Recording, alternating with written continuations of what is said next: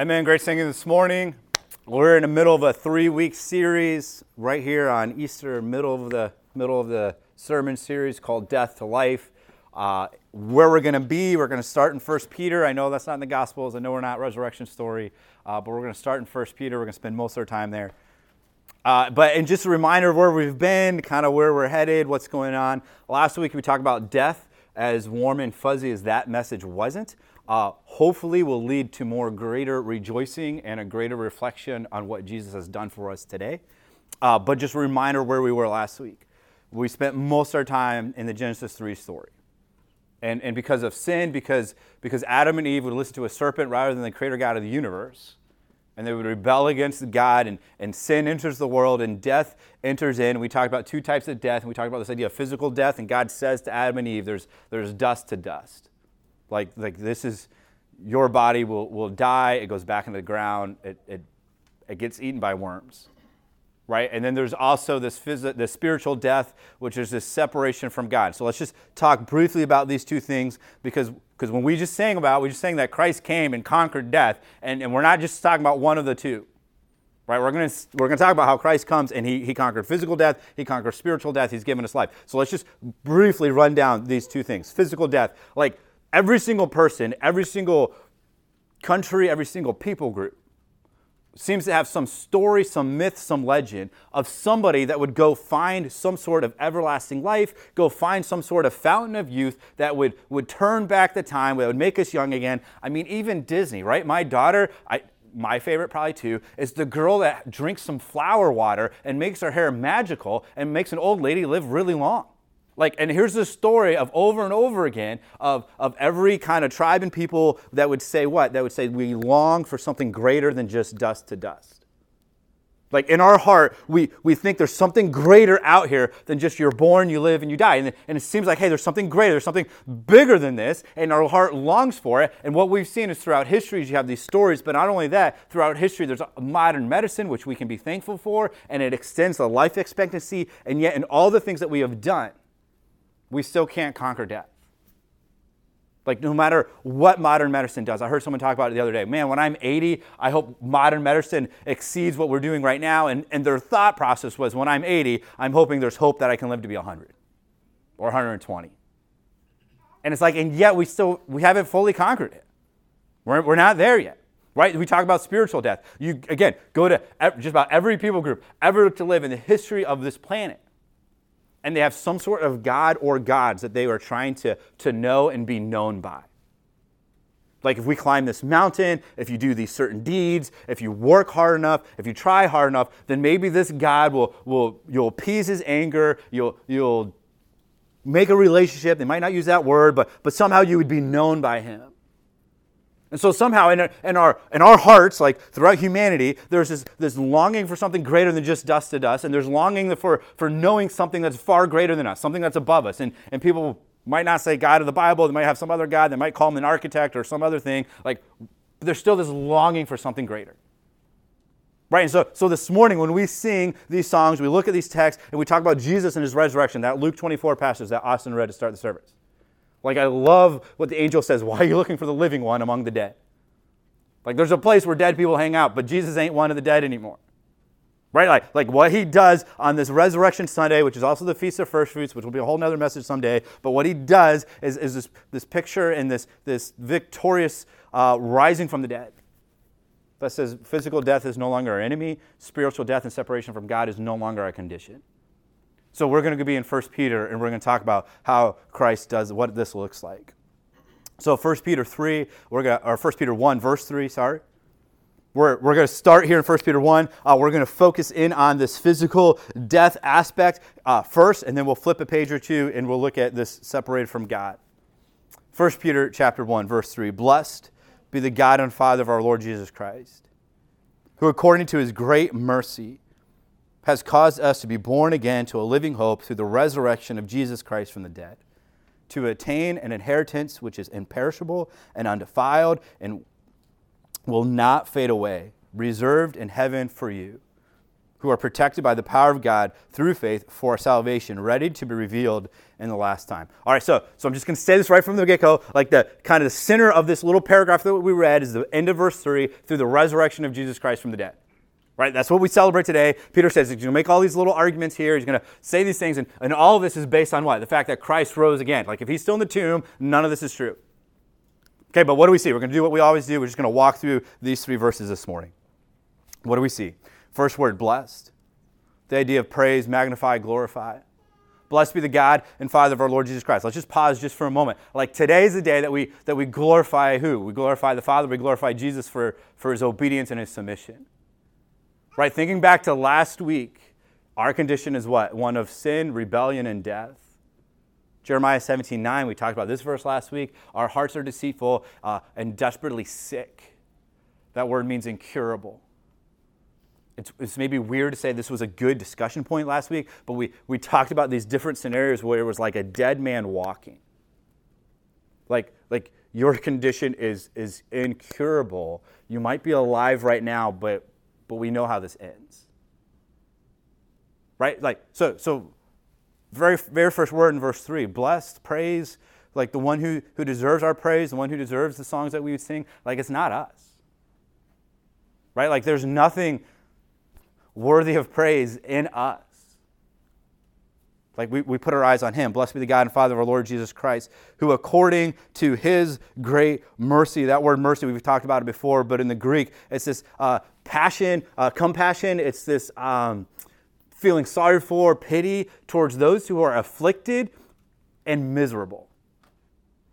Like here's the creator God of the universe who's perfect and holy and who needs nothing. And he looks at the human condition, which was full of sin and death and sorrow and misery. And you can go read the Old Testament from Genesis 3, when sin enters into the world, all the way into the Old Testament. And it's just misery and misery upon misery, it seems like. And here's a God who looks down on that and doesn't say, hey, you got what you deserved. There's a God who looks down on that and feels sorry for it and has compassion for those who are miserable. But the Greek word doesn't just stop there. It doesn't just stop with compassion. It also has this desire to help. So here's the only one who can help our incurable heart. Here's the only one who can bring life to us, to those who are dead and separated from him. Here's the only one who can do anything. And if he doesn't have mercy, if he doesn't have this desire to help, if he doesn't have any sort of compassion, then we are without hope. And yet, what does Peter say? He says, no, there's a God and the Father of Jesus Christ, and he has great mercy. Like great, like an abundant amount, like we would look at it and be like, God, that is too much mercy.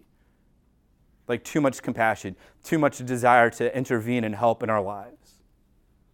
And what does he say? He says, great mercy that has caused us to be born again. There's a whole sermon series on born again. Just briefly, what are we talking about? John chapter 3, Jesus having a conversation with Nicodemus.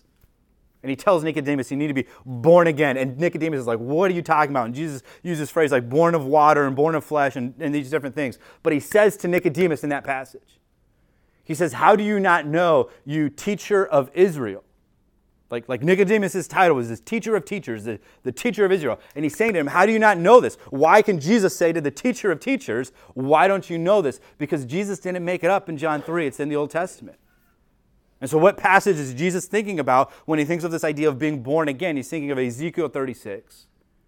And what does he say in Ezekiel 36? You can write it down. We're not going to necessarily read it this morning. But Ezekiel 36, he says, I'm going to cleanse my people. I'm going to make them clean. I'm going to give them a new heart. Your heart that's incurable, your heart that is dead, your heart that's apart from God, I'm going to give you a new one. And then he says, I'm also going to give you my spirit. We'll talk about this later, but it's God giving to his people himself.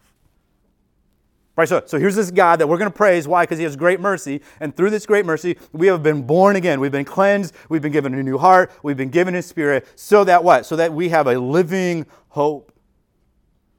Biblical term for hope isn't just like we use hope today, right? I hope my team wins today. I hope this works out. I hope it stops raining by time for an Easter egg hunt. Like whatever we want to fill in the blank with hope, right? This is like a confident expectation that this is going to happen.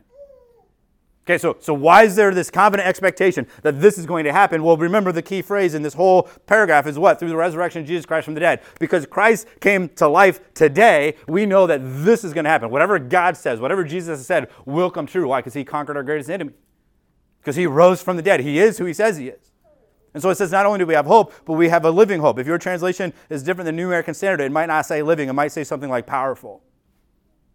Like we have a hope that's not just like, man, maybe this will happen. Like, no, there's a powerful hope. It's a hope that can change your life because Jesus rose from the grave. Because Jesus is no longer dead. Right? Like that's what Peter is saying to a group of Christians who are being persecuted for their faith. Like you have a hope that is powerful and living, and you can continue to live for God. Why? Because he rose from the dead. Verse 4. What does the resurrection do? Verse 4, this picture of obtaining an inheritance. We'll talk a little bit about what the inheritance is in just a little bit. But how does he describe this inheritance? He says it's imperishable and undefiled and will not fade away. Reserved in heaven for you. Like every person at some level, every people group at some level has something about the fountain of youth, has something about living forever, has something about this world is not just dust to dust, right? And what does verse 4 sound like? It sounds like a lot more than just dust to dust. Imperishable, undefiled, will not fade away, reserved in heaven for you. We think of imperishable. This is from last night. If this makes my family sound bad, I'll take all the blame, okay? My fault. We're filling Easter eggs for an Easter egg hunt. I opened an Easter egg that had jelly beans in it from last year. Not kidding. They look exactly alike. You wouldn't be able to tell the ones that were a year old and the ones were today. Right? Like real food, man. We use the word perishable, right? It perishes. Like jelly beans, man, they might be imperishable, and yet the word here is like, no. Like something far greater than food that's mostly plastic. Like there's something far greater than that coming. Right? Like this is, it's not just, hey, it went for a week or went for a year. Like, no, this is eternity, right? Reserved in heaven for you. So Jesus comes and he dies, and he dies in our place, and he's resurrected, and we'll talk about some of these things again next passage we look at. But what's the picture? That when he rose from the grave, what did he do? Is he conquered this death. He conquered our enemy so that this longing we have for something greater than dust to dust, we have it, and we have it through the resurrection of Jesus Christ. Verse 5, all of this should blow our mind, but verse 5, this is, and to me, so encouraging. Who's the who, right? Like who are we talking about? Goes right back to the word right before it in verse 4. Okay, so there's this resurrection of Jesus, and those who are in Christ, we have this inheritance, which we'll talk again about in just a second, but this inheritance is imperishable, it's eternal, it's in heaven for you who are in Christ. So verse 5, who? This is you who are in Christ. You are protected. How? By the power of God. My heart, Jeremiah 17:9, is incurable. I can't save myself. My parenting failures at times is to somehow fix my kid's problem and be like, if you break it again, I'm not helping again. Like you should have learned your lesson. Right? And yet God's story of saving us isn't, hey, I fixed it once, now take care of it. God's story for us is that he fixed it, and this idea that he will continue to save and he'll continue to protect, so that for all eternity, it's not based on my works. So for all eternity, it's not like, hey, somehow you got to earn what God just did for you. Like it's not protected by what I do or what I say or what I think. It's protected by who? It's protected by God alone. Like this inheritance and this eternity that's mine and it is ours for those who are in Christ. It is protected by the creator God of this universe, is what Peter says. And he says, how do we have this? We have this through the resurrection. Verse 5, we have this through faith that we would put in for salvation, ready to be revealed in the last time. The kingdom of God, the salvation that we have, the New Testament paints this picture of what? Of a here and now and also a near and not yet. Like we get this life that God's promised. We have this inheritance. Again, we'll define it in just a second. But we get this inheritance. We get all these things in the here and now. And yet Peter says, and it's going to be even greater in the near and not yet. Like Christ rose from the grave, we have that promise, 1 Corinthians 15, that we will rise with him, that there will be a resurrection in the last day, and whatever glimpses that we have of this eternal life in the here and now, they're just going to be so much better than the near and not yet. And so we get to long and we get to look for that day when Christ returns, and we get this salvation, we get this inheritance in its full glory. Okay, so 1 Peter 1, 3 through 5, this idea of what? God's come, Jesus has come, and he saved us from physical death. Okay, but there's also another death and a spiritual death. And we could stay here, and I think we could park in the same three verses, and we could say that Jesus, from these three verses, has also saved us on the spiritual death of the separation from God. Why? Because the word inheritance, I think it's referring to God himself. Right? Like Jesus comes, and he's risen from the dead, and we get this inheritance, and it's not heaven. Like we get eternity, don't get me wrong, and then eternity in heaven, don't get me wrong. But there's something greater, and it's God himself. Like we get him. But we're going to go to another passage to talk a little bit more about this idea of spiritual death. For me, it's one page over, but 1 Peter chapter 3, verse 18. One verse. I'll mention another verse a little bit later, and then we will wrap this message up. But 1 Peter 3:18. For Christ also died for the sins once for all, the just for the unjust, so that he might bring us to God, having been put to death in the flesh, but made alive in the Spirit. Again, we're just going to walk through this verse like we did the other three. For Christ also died for our sins. Like we know that. Like that was Good Friday, right? Just a couple of days ago, Passover lamb would be Jesus. He dies in our place. And what does it say there? It says once for all. The author of Hebrews, man, what a beautiful picture. The author of Hebrews says this, that the Old Testament sacrificial system, the priest would stand daily. Why did they stand? Because their job was never done. The sacrificing of bulls and rams and slitting the throats and blood being poured out over the altar was a daily occurrence. And Hebrews making the argument that Jesus is greater than the Old Testament sacrificial system. He's greater than the Old Testament priest. He makes the argument that Jesus does his sacrifice, and what does he do? He sits down. It's a once for all, sins past, present, and future. Like so Christ who dies for our sins, every single one of them, the once for all payment. There's no more that we add. There's no more that we ever could add. There's no more that's required except for Christ and his death for us. What does he say there? He says, the just for the unjust. Jesus' life for us. Okay, so what was this death? And obviously resurrection, we're all talking about the same thing here, right? Verse 18, though, what did it do? What did this death do? What did the Jesus' substitution, the just for the unjust, what did that do for us? It says, so that he, Jesus, might bring us to God. The one who would listen to the snake rather than the creator of the universe. The one who would say to God, I'd rather do my thing than your thing. The one that would say to God, in essence, I think I'd be a better God in my life right now than you. Like that's what he's doing. He's bringing the rebel back to the Savior. He's bringing the rebel back to the Father. And Jesus comes and he dies. Why? So that we might have a relationship with God.